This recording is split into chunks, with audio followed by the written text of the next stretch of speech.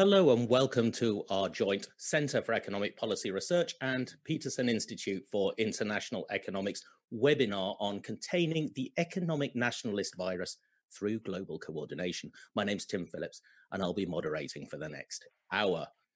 Now, one of our panelists today, you'll find out who that is in a minute, recently called economic nationalism an opportunistic infection. And in economies weakened by the spread of COVID-19 and the policies put in place in response to it, of course, will we see that infection take hold, and what will happen if it does? So our panel today consists of three people who are very qualified to talk about this infection.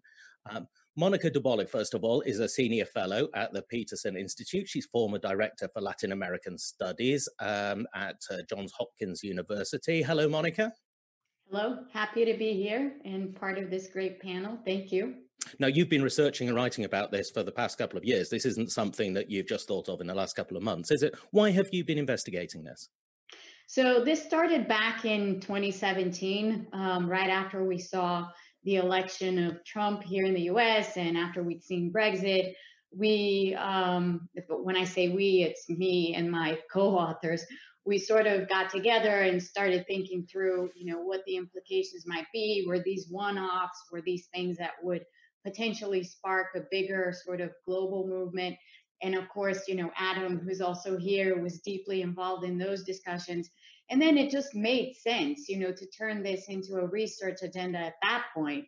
And from then on, what we saw is that, unlike the initial thinking that it was basically contained to Trump and Brexit, what we saw was just this resurgence in economic nationalism that spread everywhere throughout the world. And so we started writing a book about it, and we're finishing it, the first draft of the manuscript as we speak. Okay, now also, as you mentioned, Adam is the president of the Peterson Institute and a specialist in the economic impact of international relations. So welcome, Adam, as well. Thank you for having me. Great to have CEPR and PIIE collaborating like this. Well, it's great to have you here, and it was your quote that we gave in the beginning for an article that you wrote for the CEPR, and I'd like to quote something else from that article here. You wrote that economic nationalists see their moment in the current crisis much like their nationalist forebears tried to seize the moment in the depression and disorder of the 1920s and the 1930s. Now, that's quite strong stuff. Are the stakes really that high? I fear they are, Tim. As Monica said, she and some of our colleagues at Peterson have been doing research on this, and we consciously chose the term economic nationalism to distinguish it from just populist pandering or just nationalism that is just nativism. This is a program that we've seen repeatedly, and it has values that are those of the 1920s and 30s fascists to some degree. And I caused a bit of a stir lecturing at LSE shortly after the Brexit vote and saying this is the same as Trump, this is where this is going. And they, and I know Sergey and his co-authors have documented how there are these common themes of closing off from the world, of scapegoating others, of preventing migration, of defining citizenship in blood terms and land terms, which then affects business opportunities and labor opportunities for everyone in the society. It diminishes competition. It tends to pull together a lot of arbitrary power. Think of Bolsonaro, think of Orban in Europe, very tellingly, think of Duterte in the Philippines, think of the successive regimes in Venezuela, as well as, of course, Trump and Modi. I mean, as Monica said, this is globally spreading. And even though we're economists, I at least feel willing to go out on a limb and say that this is about opportunistic and frankly evil politicians who may or may not believe what they're doing. I mean, that's the question always about Hitler in the 30s or Mussolini. Was it just he wanted to get ahead? Did he believe it? What he was saying was probably both. It was he believed it and he used it to get power. And you see some of the same echoing phenomenon. People like Adam Tooze and Barry Eichengreen have also written about this, where you have businesses and people who don't want to rock the status quo saying, well, we can control them, well, they'll be reasonable. Well, so far they've been reasonable compared to the 30s, but not reasonable compared to the entire post-war era of prosperity and peace we've had. A final point, if I may.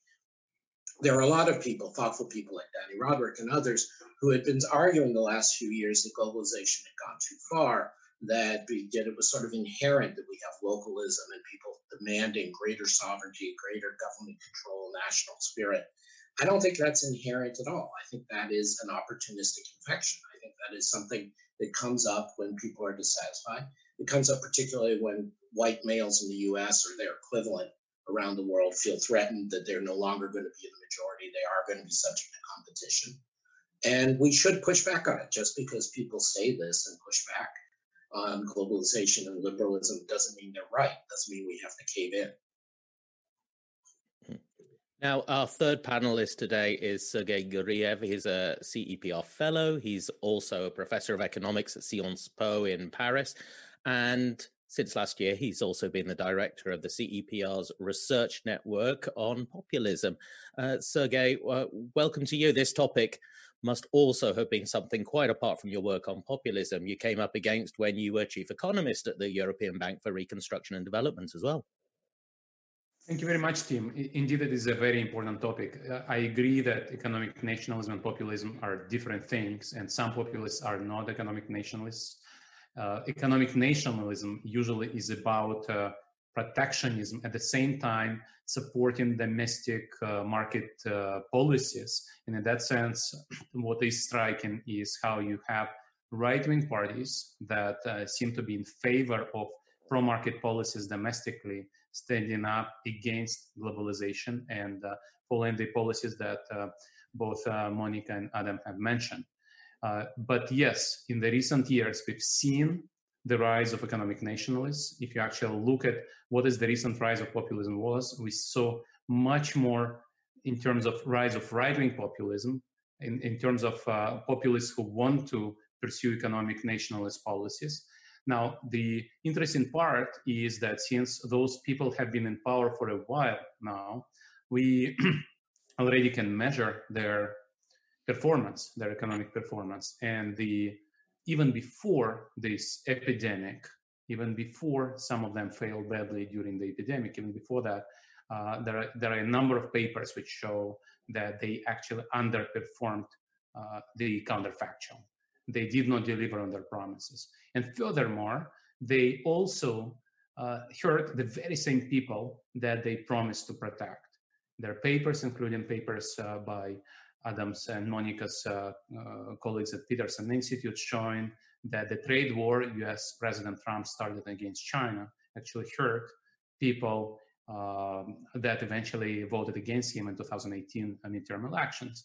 And in that sense, we see that this is indeed a very opportunistic policy framework in which you have, I would call them populists by now, economic nationalist populists, who do not deliver on their promises, which is quite scary because we know from history when populists do not deliver on their promises, they try to shut down political competition, undermine political checks and balances, and undermine democracy to stay in power.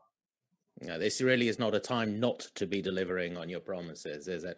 Now, before we get further into the details of this, then I must remind you as our audience that this is better if you ask questions. And how do you ask questions? Well, if you go down to the bottom there, there's the Q&A tab. You can ask questions. If you go to it and you find that the question you wanted to be asked has been asked already, you can upvote that question. And so it comes to the top, and we'll get through as many of the questions as we can. Will we not, panel? Yes. Yeah, absolutely. That's what it's a commitment to answering questions. We've got one in already. I'll be having a look at that. Can I ask you a question, Monica, to you? This is not, economic nationalism is something that isn't a new discipline to think about, is it? There has been a lot of research on this. Yeah, there has. And in fact, it's a term, economic nationalism is a term with a very long history. It goes all the way back to the 19th century, and it goes all the way back to actually the late 18th century and the 19th century, because it goes back to the writings of Alexander Hamilton on the one hand, Friedrich List on the other. And at that point, the conversation or the writings on economic nationalism were basically picking up, the need for industrialization. How do you industrialize? Infant industry arguments. It was sort of a developmental type of economic nationalism, which was touching on all the then 19th century late industrializers, so to speak. So everybody who industrialized after Great Britain. And then, that whole literature evolved in the interwar period to this darker side of economic nationalism that Adam was referring to. And then, we just kept on having these cycles of economic nationalism throughout history. And these cycles are all reflected in the writings that have been ongoing since, as I said, the late 18th and the 19th century. Sometimes echoing more the darker side of economic nationalism of the 30s, sometimes echoing more the sort of developmental aspects of economic nationalist policies, which I'm sure we'll dive into and we'll define at greater length. But there's a long sort of intellectual history behind this term that deserves notice, because it's not just something that we've thought up out of the blue and are talking about now. It has come before, and it has come in these waves. Yeah, and just two quick hints. I mean, so there was a very classic work by Sebastian Edwards and some co-authors about the populist wave of economic nationalists in Latin America, and that's about 25, 30 years old now or more. Yeah, 1990. And where Monica and her co-authors are picking up is there had been essentially, as part of the end of history idea that we were all converging on one model. Nobody's really looked at it since then in an empirical way. Another reference worth thinking about. So sorry, my brain just glitched. There are, of course, a recent academic work, and Sergey's part of this network. Stephanie Tsachereva, I think, at Harvard, and has work on weird perceptions different groups have, and obviously that's a general political issue, but I think it influences this. Yes, absolutely.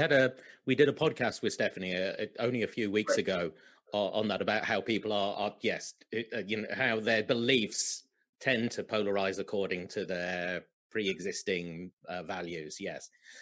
Sergey, there is a question. I'll put this in now, actually. It's because it's from Beata, your successor at the EBRD, that we do have to cover off. Why, if economic nationalism is so bad as an economic policy, do populists, and populists do not deliver, why do they remain popular? Why are they populist? This is a great question. The populists are not called populists because they're popular, because they preserve popularity, because they pretend to protect the people against the elites, right? So we should get the terms straight. But one of the big questions in this literature, indeed, how they stay in power if they underperform. Now, Beata, my successor at the BRD, is Polish, and Polish government is actually one of the exceptions where a populist government has done reasonably well. But it is really one of very few exceptions, if not the only exception, where populists outperform the counterfactual. However, there is a recent line of research, and you mentioned Stephanie Stancheva's work on polarization of beliefs. We just saw a recent paper by Alcott, Gensko, Taylor and Young, which looked, for example, at polarization of attitudes to social distancing, where they show that in Democratic counties, you're more likely to observe social distancing, while in Republican you don't, which kind of means it's not just a political issue, it's also how you perceive facts. And basically, when people ask what else to read, I would also mention our survey with Elias Papayano of the whole literature on populism, which just came out, the CEPR discussion paper a couple of months ago. So in this survey, we also show the recent theoretical work, which explains how people try to change their views and how their new social identity that they choose leads them to think differently, use different mental models, and believe populists more. And in that sense, you see this shift from left-right political cleavage to open versus closed, or from cultural liberal to cultural conservative cleavage. And this new divide in the society also pushes us in the direction of what we just mentioned, polarization of beliefs about the outside world. And so you come to these people and you say, this president is not fighting the epidemic well. And they would say, I don't believe you. I believe in my own preferred version of reality. And this is a big challenge. And now the final thing I would like to mention, and we did a podcast with Tim about this, is my own paper with Nikita Melnikov and Ekaterina Zhuravskaya, where we show that social media's expansion, the last decade of great expansion of mobile internet, actually fueled the growth of populism. Populists are doing better in using online media. And we still need to understand why and how, and why other politicians, mainstream politicians, cannot do as well in social media, on online news channels. But this is also a factor that has probably contributed to the rise of populists who, as I mentioned, are very often economic nationalists. And this is how the populists get away with not delivering on their promises. And finally, something that I mentioned, if you shut down free media, if you introduce online censorship, if you make sure that the opposition has no chance to win the election, you stay in power and you claim to be popular. And this is something that I would like to mention again. We are now talking mostly about democratic politicians, but some of these people are kind of borderline with autocrats. And modern autocrats pretend to be popular. And this is, again, a line of work that I would like to mention is our series of papers with Dan Friesman, including Informational Autocrats in Journal of Economic Perspectives, where we show how modern autocrats convince the public that they are actually popular, even if they are not, through censorship, propaganda, and cooptation of elites. So there are many factors at play, but these people are very skillful. Sergey, I'm sorry. I have to disagree in one very important way, which is, despite all the good work you've mentioned, I think our economics profession and the people you've mentioned are still missing the point, because that's still phrased in terms of various kinds of cleavages that are generic. And this is actually a lot about privileged racial and gender groups wanting to maintain their relative status. And it's very specific. And it is, like I said, the equivalent of the white, less educated male in the US, the people, the lower middle class Hindus in India, the petty bourgeoisie in Nazi Germany. It's the same groups. And I caused a bit of a stir a few years ago when I was forecasting the effect of the Trump election in September 2016. And I pointed out that this is where the cleavage is going to be. It's about race. And again, there are plenty of people in the US saying that, but not in the economics discussion. And I said it again in January 2019 at AEA, and I said, don't think about the anti-globalization as you put it, culturally open, culturally closed, conservative. No, it's about white males in the U.S. or their equivalent in Britain who say, I feel more privileged in this environment, and therefore I want to conserve this environment. And I think it is a little bloodless and misleading for us not to call that what it is. I agree, and I think this is what I wanted to mention when I said cultural liberal, cultural conservative. This divide is very correlated with the fear of losing status, which you mentioned. I fully agree. Thank you. Monica, I'd like to bring you in, and then we need to move on to COVID-19 because that's why we're here. Okay, so just to back up everything that Adam was saying with the work that we've been doing at the Institute. So Jeremy Zettelmeyer and I have a paper that we published last year that looks at the political party platforms of different political parties across the G20, and we actually developed a methodology by which to measure the content of the economic nationalism content, so to speak. We devised several policy dimensions. There are economic policy dimensions such as trade policy, industrial policy, competition policy, and so on. And then what we did was look at the party platforms and grade them according to this methodology to identify exactly where we were seeing economic nationalism popping up. And it turns out that where we actually see it popping up across the G20, as I said, matches directly what Adam was saying, because you can see from the political parties and their platforms, the ones which score the highest, who are the groups that were actually voting for those parties, and thus you can establish this mapping. So we have the data to actually support, this idea that it is these groups, and yes, we do have to call them out because they are directly identifiable. Now, the crisis that we're in at the moment, how does economic nationalism manifest itself as a response to this crisis, and how damaging is that? Who would like to take that one first? I could take that one. Monica, you go first, and then we'll go to Adam. Yeah. So in the policy dimensions that I was talking about, one of the policy dimensions that we look at is the rejection of multilateral institutions. And we had already been seeing a lot of rejection of multilateral institutions, but in the current crisis, we just saw a very clear case of a rejection of a multilateral institutions in President Trump saying that he was not going to fund the World Health Organization. So there you go. You know, there is right there an example and an expression of economic nationalism in the works as the epidemic develops. Apart from that, we have seen, economic nationalism manifest itself, and our colleagues at the Peterson Institute have written extensively about this. Trade on medical equipment, the sort of protectionism and other policies that are being put in place to stem trade of medical equipment in the world, and the kind of fallout that that's going to have for everybody, because it's going to affect every country. So these sorts of things we're seeing more and more of, and not to speak of Orban and what he's done in Hungary in terms of grabbing power, establishing sort of an autocratic system. So we have a whole range of actions here that we've seen across the world, which tell us this very clear story that, the current wave of nationalism is highly opportunistic and is using the epidemic as a platform. Adam. Yeah, just to build on that, and I'm sure Sergey will build further. I mean, right now the G20 is meeting or getting ready to meet.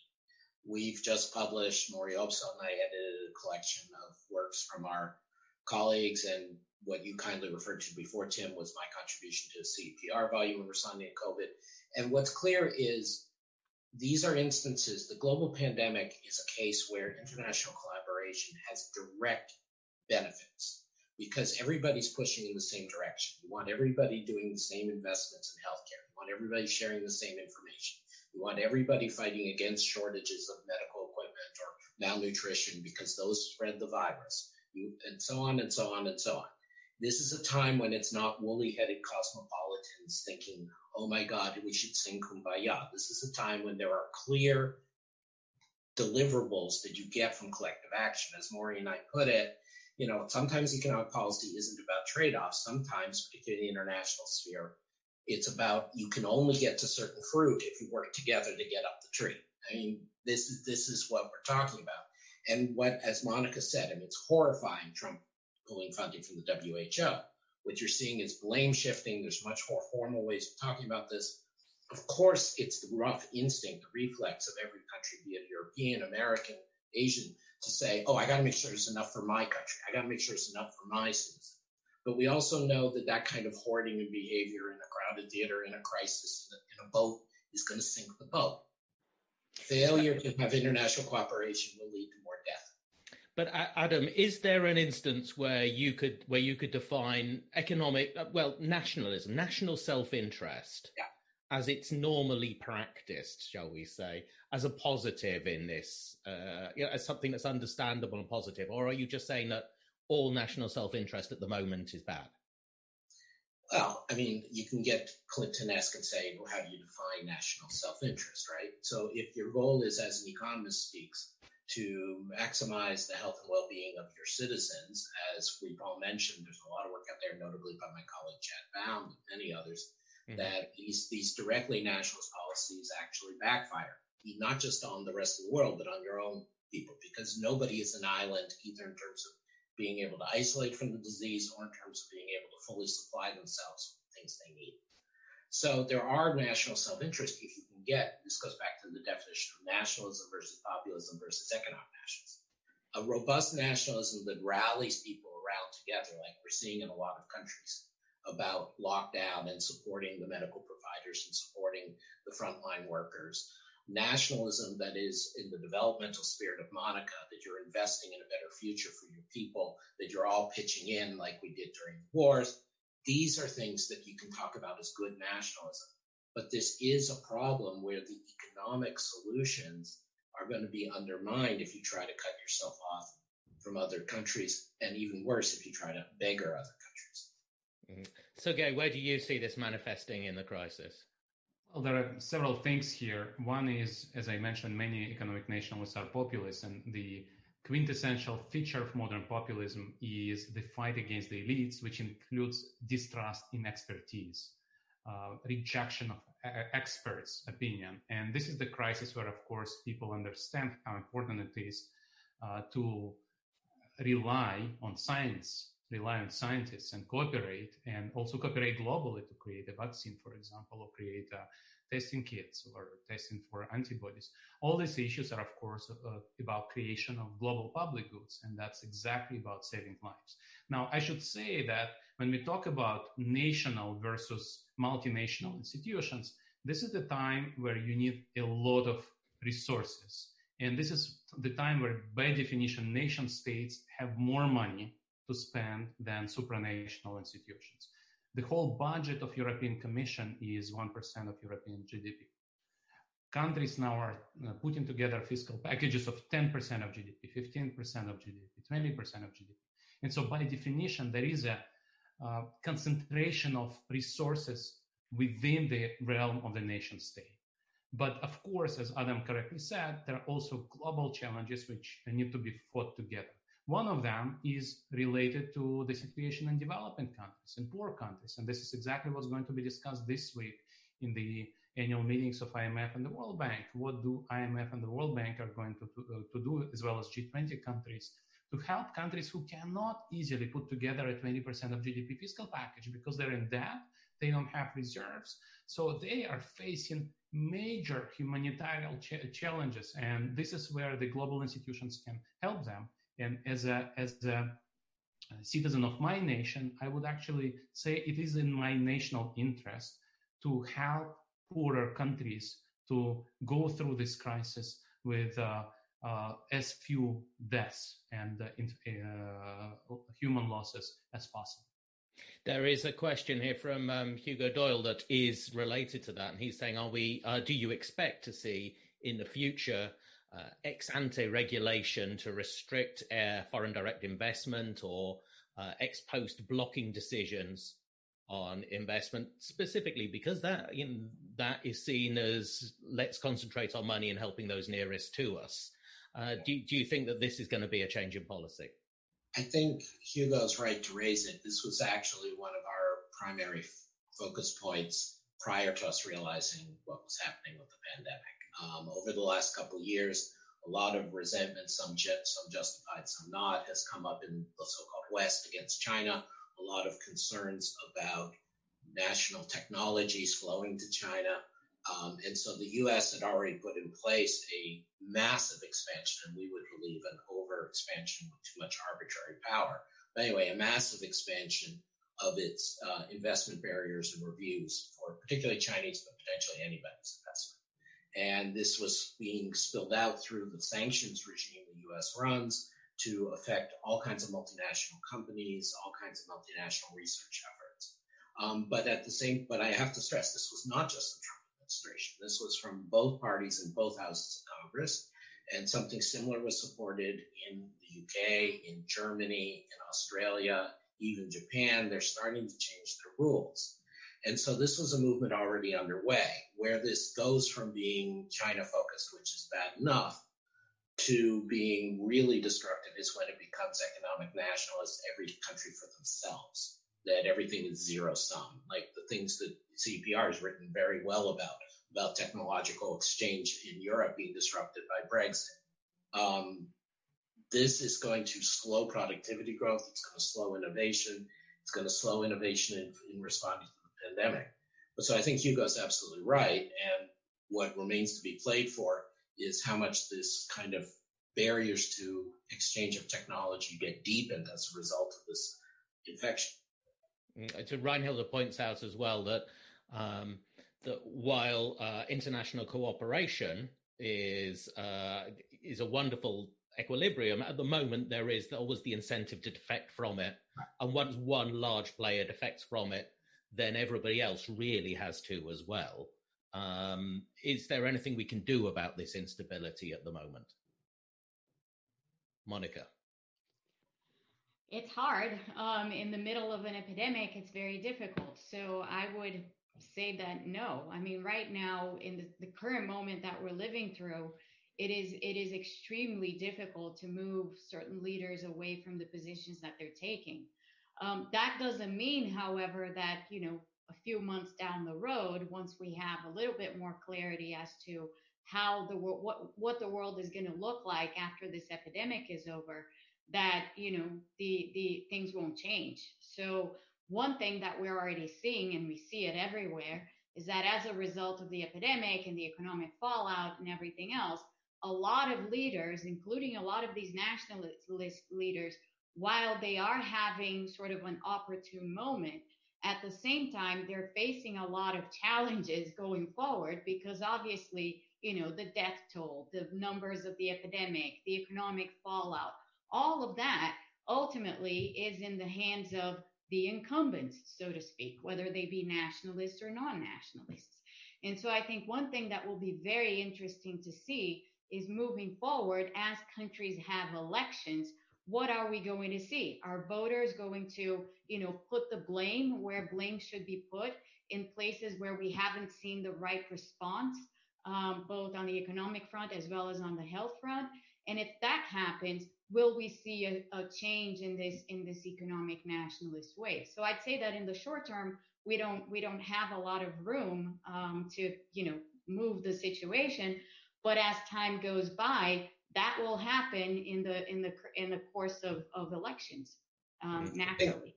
I think, in addition, just in the very short term pre-election, there is room for other countries, notably the European Union, Japan, Canada, Australia, basically the democratic members of the G20, to whack the U.S. upside the head.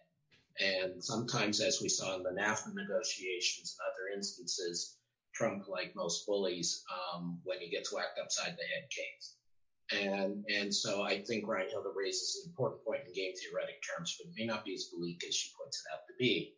And secondly, since the alternative is mutually beneficial actions, not horse trading, zero sum as Trump portrays it, in this particular situation, not always, but in this particular situation, it also may be easier to get out. So it's daunting, but I don't want to suggest that we're sort of consigned to the prisoner's dilemma or to a collective action problem inherently. While you're on, Adam, there is a question from Emily Blanchard that goes back to your argument that where the identity lines are drawn, and she's saying that while there is a fear of status loss among race, gender, religious, and other lines like that, as you were arguing, is this not triggered by more generic cleavages, which are, for example, wealth differences between those groups, and at the moment, the fear of the vulnerability that different groups suffer in the crisis, and therefore in that crisis, that can trigger, because they're having different responses because they feel the crisis differently.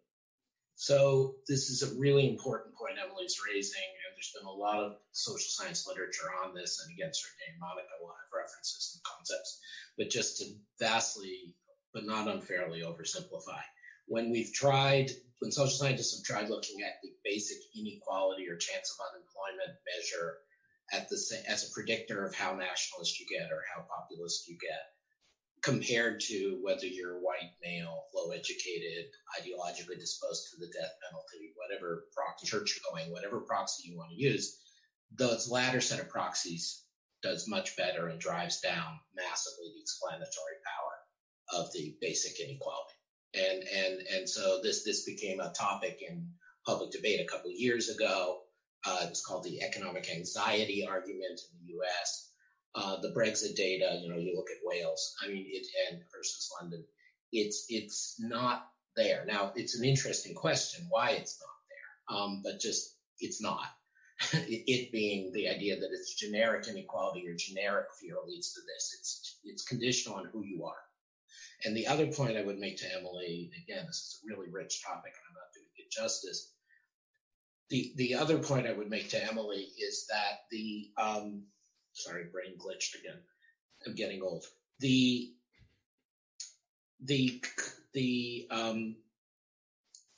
conditionality of how much the political system is moved by these hatreds is big on the economic disruption or on the perception of bad performance or the perception of incompetence. That's where I talk about it being an opportunistic virus. So if we hadn't had the 2008-2009 crisis, I doubt that the racist nationalists would have had as much electoral success as they did. Monica, how about you? And then I'll come to you, Sergey, as well.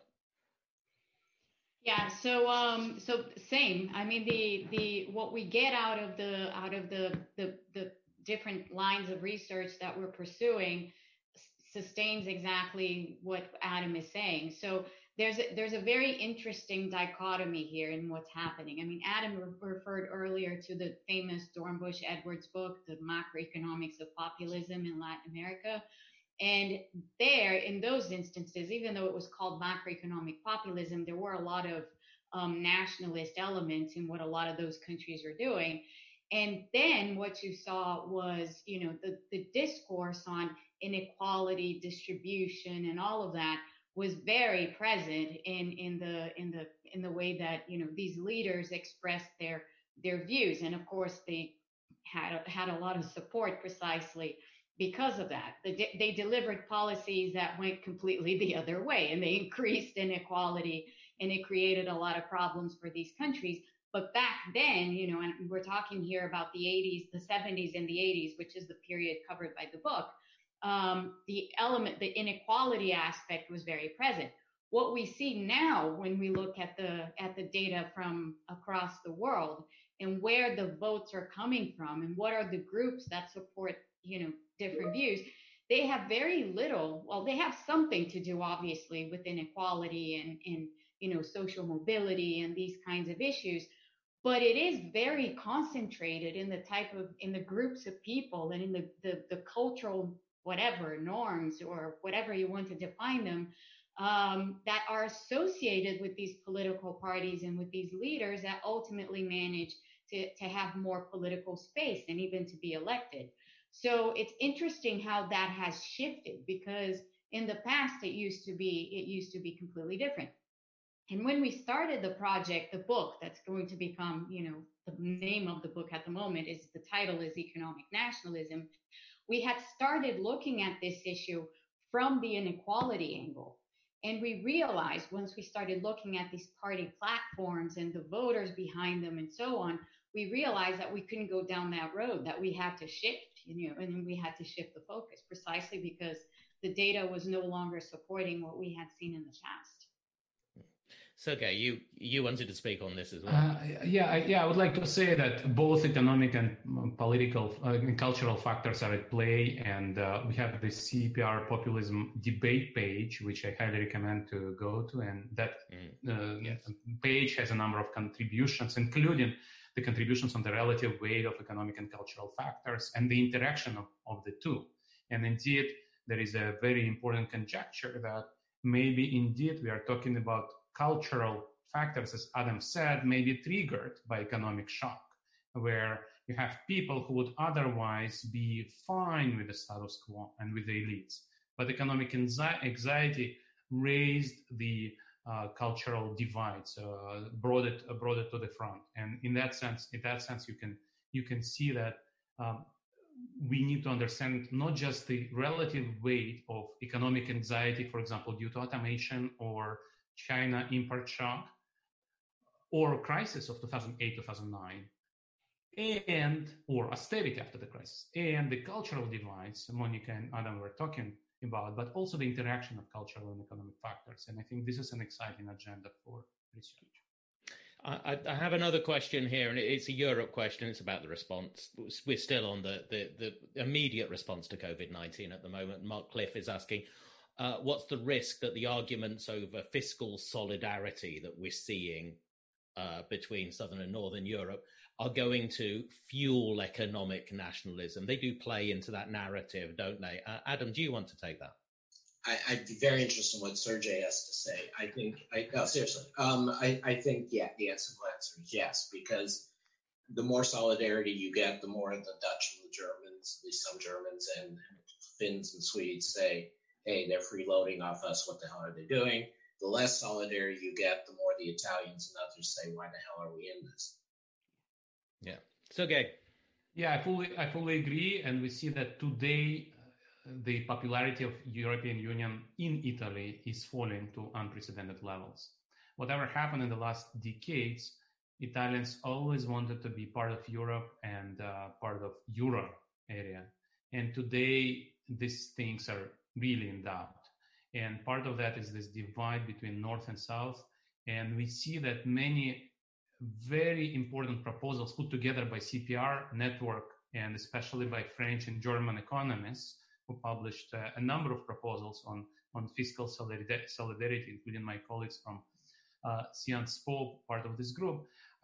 Some of these proposals were not followed, but still the Eurogroup meeting last week came to unprecedented decisions. And ex ante, we would probably be skeptical that Dutch and Germans would agree to those decisions, but we saw some major steps forward. They're still, as I said, minor relative to what nation states can do, but still it's a good sign of solidarity. And then on top of that, we saw that international cooperation that Adam was talking about. It's a common enemy, so we should help each other with whatever we have and whatever the other country is in shortage of. And we saw patients being moved around across borders. We saw medical supplies being exported and imported. So I wouldn't say Europe is failing. I'm just saying that it is a very difficult time, and there is some progress, but I would have loved to see more progress. Yeah, we have a question that came in before and a question from Robert Donor as well. Robert Donor's asking about information technology in the current crisis. On the one hand, great, because track and trace and smartphone apps and everything like that. But also greater threats to privacy and increased surveillance. And does that fuel a sort of economic nationalism narrative?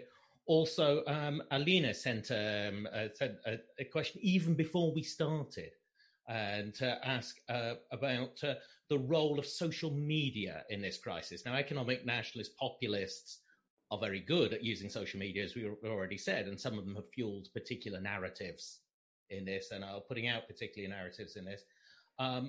What is their responsibility? What is the role of it? How effective is it at creating more economic nationalism? And should it be regulated to do something about this? Monica.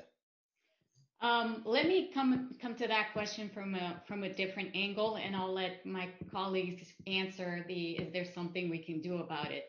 The angle that I want to take is yes, we have that going on the one hand, and we see how we know now how social media divides us up into bubbles, and people have their different realities within those bubbles that they simply, do not want to give up and resist giving up.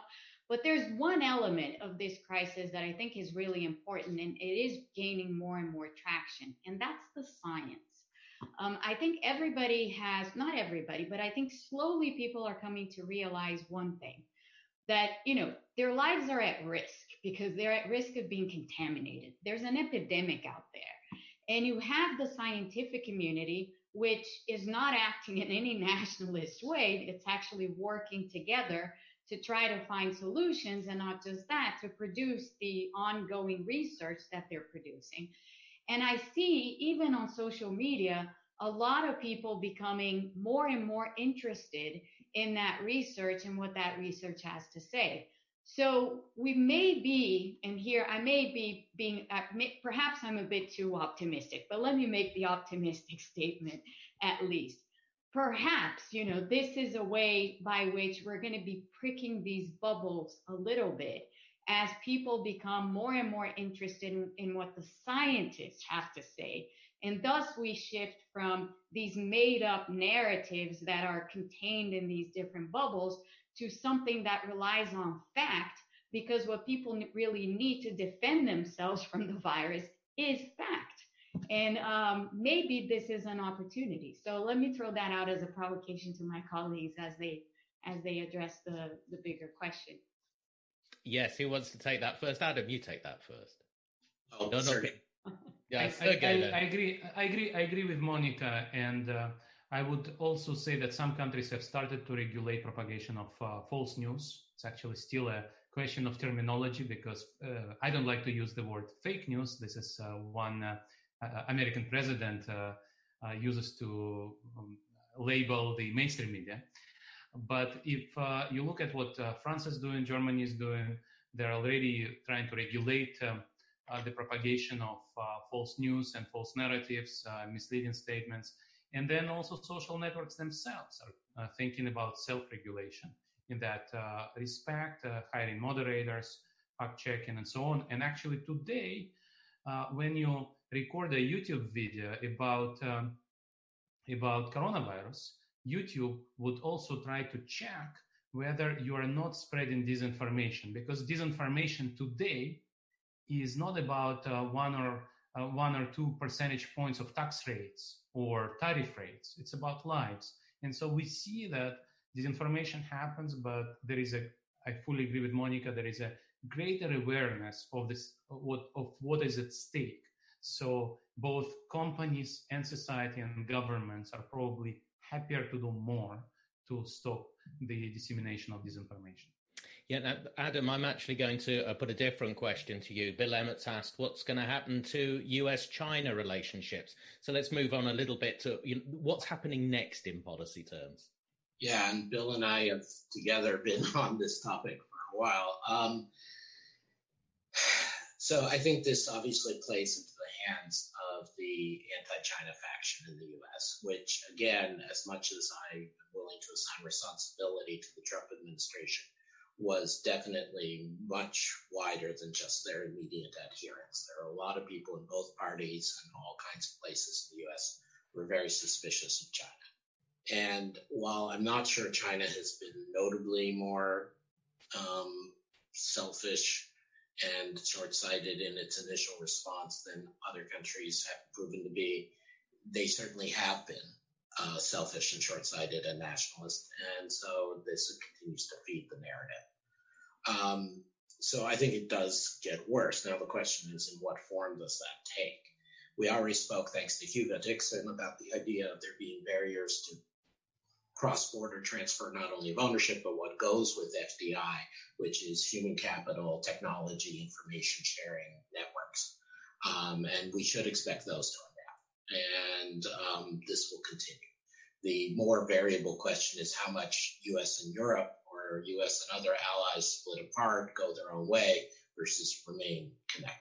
That's going to be the issue going forward. And that will have effects on the entire range of U.S.-China issues, as many people have pointed out. I think in terms of direct confrontation, I do not expect anything terrible to happen. There might even be, as my colleagues like Mary Lovely and others have pointed out, that some reality check on the managed trade targets the Trump administration and President Xi's team agreed to in the last China-U.S. trade deal, which were incredibly intrusive in China, therefore counterproductive to both the U.S. and China, and which were unrealistic to meet even before the pandemic. So there might be a reality check there, and that might reduce the friction in some areas. I think also the issue of Taiwan has to be confronted. Taiwan, as they've rightly been pointing out, is excluded from the IMF, is excluded from the WHO, has been behaving very responsibly, has been looking after its own people, perhaps not a model to everyone, but very well. And so, can we get a modus vivendi where, ultimately if China asserts claim, they will be able to impose it, but, so far in their own self-interest and in a certain amount of humanitarian interest, they haven't. And so can we get a modus vivendi where Taiwan maybe gets into at least the WHO under these circumstances? That, I think, is going to be another flashpoint. So it doesn't look good for U.S.-China relations. And again, even prior to the pandemic, I and a number of my colleagues have been saying, I don't expect that much to change, even if Trump loses the election. And the change will be more in terms of U.S. relations with some of the institutions and other allies. But I think the pandemic just makes it worse. Yes, can I broaden this a little bit? Because we also have another question that's been sitting here for a while, talking about mid-sized economies, not necessarily the US, but those that are very dependent on trade and have benefited from the increased openness of trade. Economic nationalism, clearly following the pandemic, is a threat to that just at the time when they need to find growth somewhere. What should their optimal policies be, Sergey? Well, I come from EBRD. I worked at EBRD, and in EBRD, there is no doubt that success of those post-communist countries, especially of new member states who actually became high-income economies, it's all due to trade and FDI. And there is nobody who doubts, even in those countries who claim economic nationalist policies and populist policies, even in those countries, the new member states want to remain part of Europe. The potential joiners want to join Europe, and those who can't even dream of joining want to have some kind of free trade agreement with Europe, because smaller countries, of course, understand they cannot afford to be autarkic. And let me just stop here, because this is not on one hand and not on the other hand.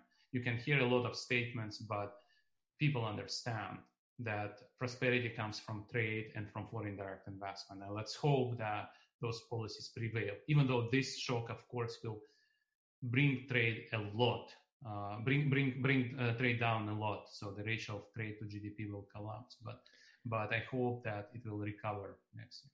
But do they know that, Sergei? Because at the moment, that message is not a widely disseminated message. And you hear more often people saying that we should be bringing more manufacturing home. We should be doing more within our borders. That seems to be a very popular narrative at the moment. That's an excellent question, Tim. A lot of economic nationalists, as Monica could have told you, are believing in this strategy of bringing manufacturing home. But today's global economy is not about every country producing its own final good, its own car. It's about global value chains. And you've interviewed Richard Baldwin many times about that. And of course, many countries in Central and Eastern Europe have understood that. Some of them produce final goods like cars using intermediate inputs from neighboring countries. Some of them actually provide those intermediate inputs and parts to German car manufacturing. But at least within Europe, it is clear understanding that you cannot build trade borders within Europe. European value chain model works, and it delivers to richer countries and middle-income countries as well. And neighborhood countries which are currently outside of Europe, understand that as well and want to be part of European free trade area, if you like. And it's easy to talk about those issues when you have a big, more or less self-sufficient economy like United States. Even in the United States, this crisis demonstrates that you're reliant on other countries, on other economies for medical supplies, for all kinds of stuff you want to bring in to not just bring prosperity, but also safety, to save lives. And in that sense, I'm optimistic. Can I just piggyback on that? Because I think Sergei is ending on exactly the right note. There is an issue going back to some political science work done in the 70s and 80s by people like Peter Katzenstein about the flexibility of small states, particularly in Europe, but then around the world, because they have to face reality. They have to be more responsible. They have to be more open because these limitations, the inability to become totally self-sufficient, the inability to protect yourself from outside shocks is staring you in the face. And so, of course, sometimes they run off the rails, but it is an important check on the political discourse and the awareness of people. And so, picking up on what Sergei just said, ultimately, the reason people like Sergei and Monica and I and our colleagues argue for international cooperation, argue for international integration, is because even for the US, even for China, even for India and Brazil, it is impossible to make yourself totally secure or even more secure relative to how you are when you're integrated if you manage it right. And the problem for some of these bigger countries is that, including the US, is they can hide that fact. They can delude themselves that they can do better this way. One piece of research I'd love to see colleagues at CEPR or at Peterson do is some kind of sort of, investment model of diversification. Even if you're the US, you have a large market, how much do you lose over time in terms of insecurity of food supply, of insecurity of medical supplies, of insecurity of income volatility if you're not diversified and integrated? And yes, the US or China can get away with it much more than Costa Rica or Estonia. But in the end, it probably doesn't seem to work even for them. They're just more able to hide the fact that it doesn't work, it being economic nationalism. Now, there are, looking at the list of the people who are on today, there are quite a few people who could well take up your challenge, Adam. Indeed, I saw some of the names. Yeah, so we've only got 5 minutes to go. So there are a bunch of questions here, which are basically, what can we do about this? If economic nationalism is bad, I think we've established that. What can we do to make this better? What's your suggestion? So you're pushing that to one side. No. I'm trying to make sure the door to the studio, which is our office, doesn't open. Okay, fair enough. Who wants to go first on that? Monica, will you go first? I will. So there are a few things we can try to do about it. One of the things that we can try to do about it is go back to history. And it's an effort in trying to convince people, and people, as we were saying before, want to have their own realities. But there's a lot of historical basis showing that, it simply doesn't work. We have seen, as I was saying, bouts of economic nationalism throughout the world in different cycles and different stages of the global economy. And by and large, the lesson that we get is, look, it's an unsustainable model at the end of the day, because at the end of the day, you either mess up your macroeconomy completely, or you fall into a situation where suddenly you just stop growing at the rate you were growing before, because you exhaust the capacity of the economy to really sort of keep those policies going. And we see that on and off, on and again, throughout, as I said, throughout history. In the post-war period, one example that comes to mind, because it was the one country that tried autarky and it failed miserably, is Spain. Spain tried that model and it failed. It was a complete failure. It led to a lot of backwardness. So if we want to go by the history, there's a long narrative of history, in fact, that tells us that these things simply don't work. But then if we just want to go with, okay, fine, that's not going to convince a lot of people. Well, the current circumstances, I think, will end up convincing some people, at least, because the situation is one where, after we get out of this epidemic, and whatever way we get out of it, there will be a reconstruction effort everywhere, because economies will have suffered significantly. And that reconstruction effort simply can't happen without coordination and without global cooperation.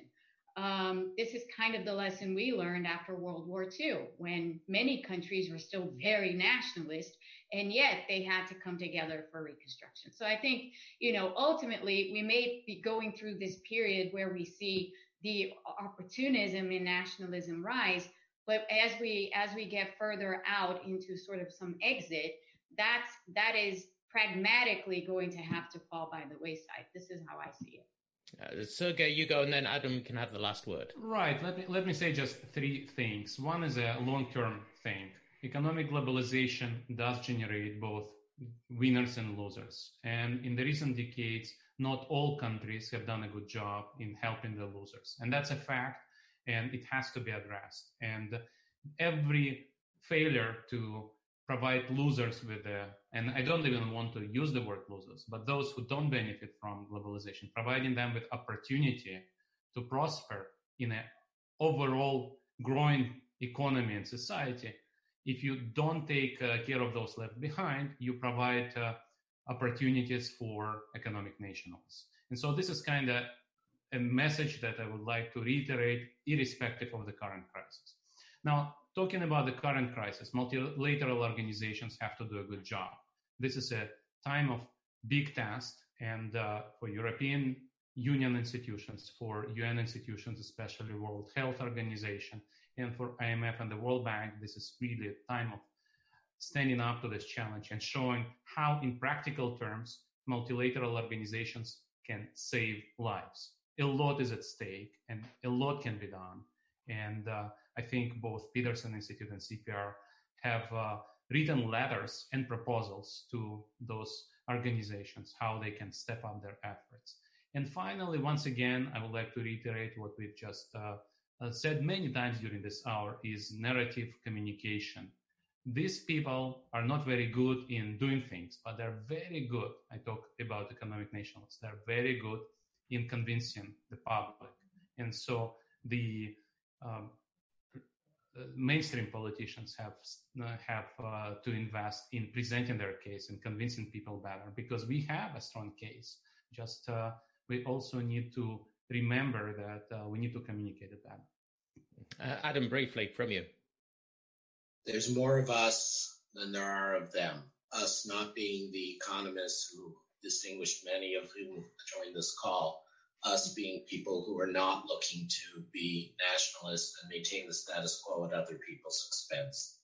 We just have to fight, and it's going to be a political fight and a communications fight, as Sergei and Monica have said.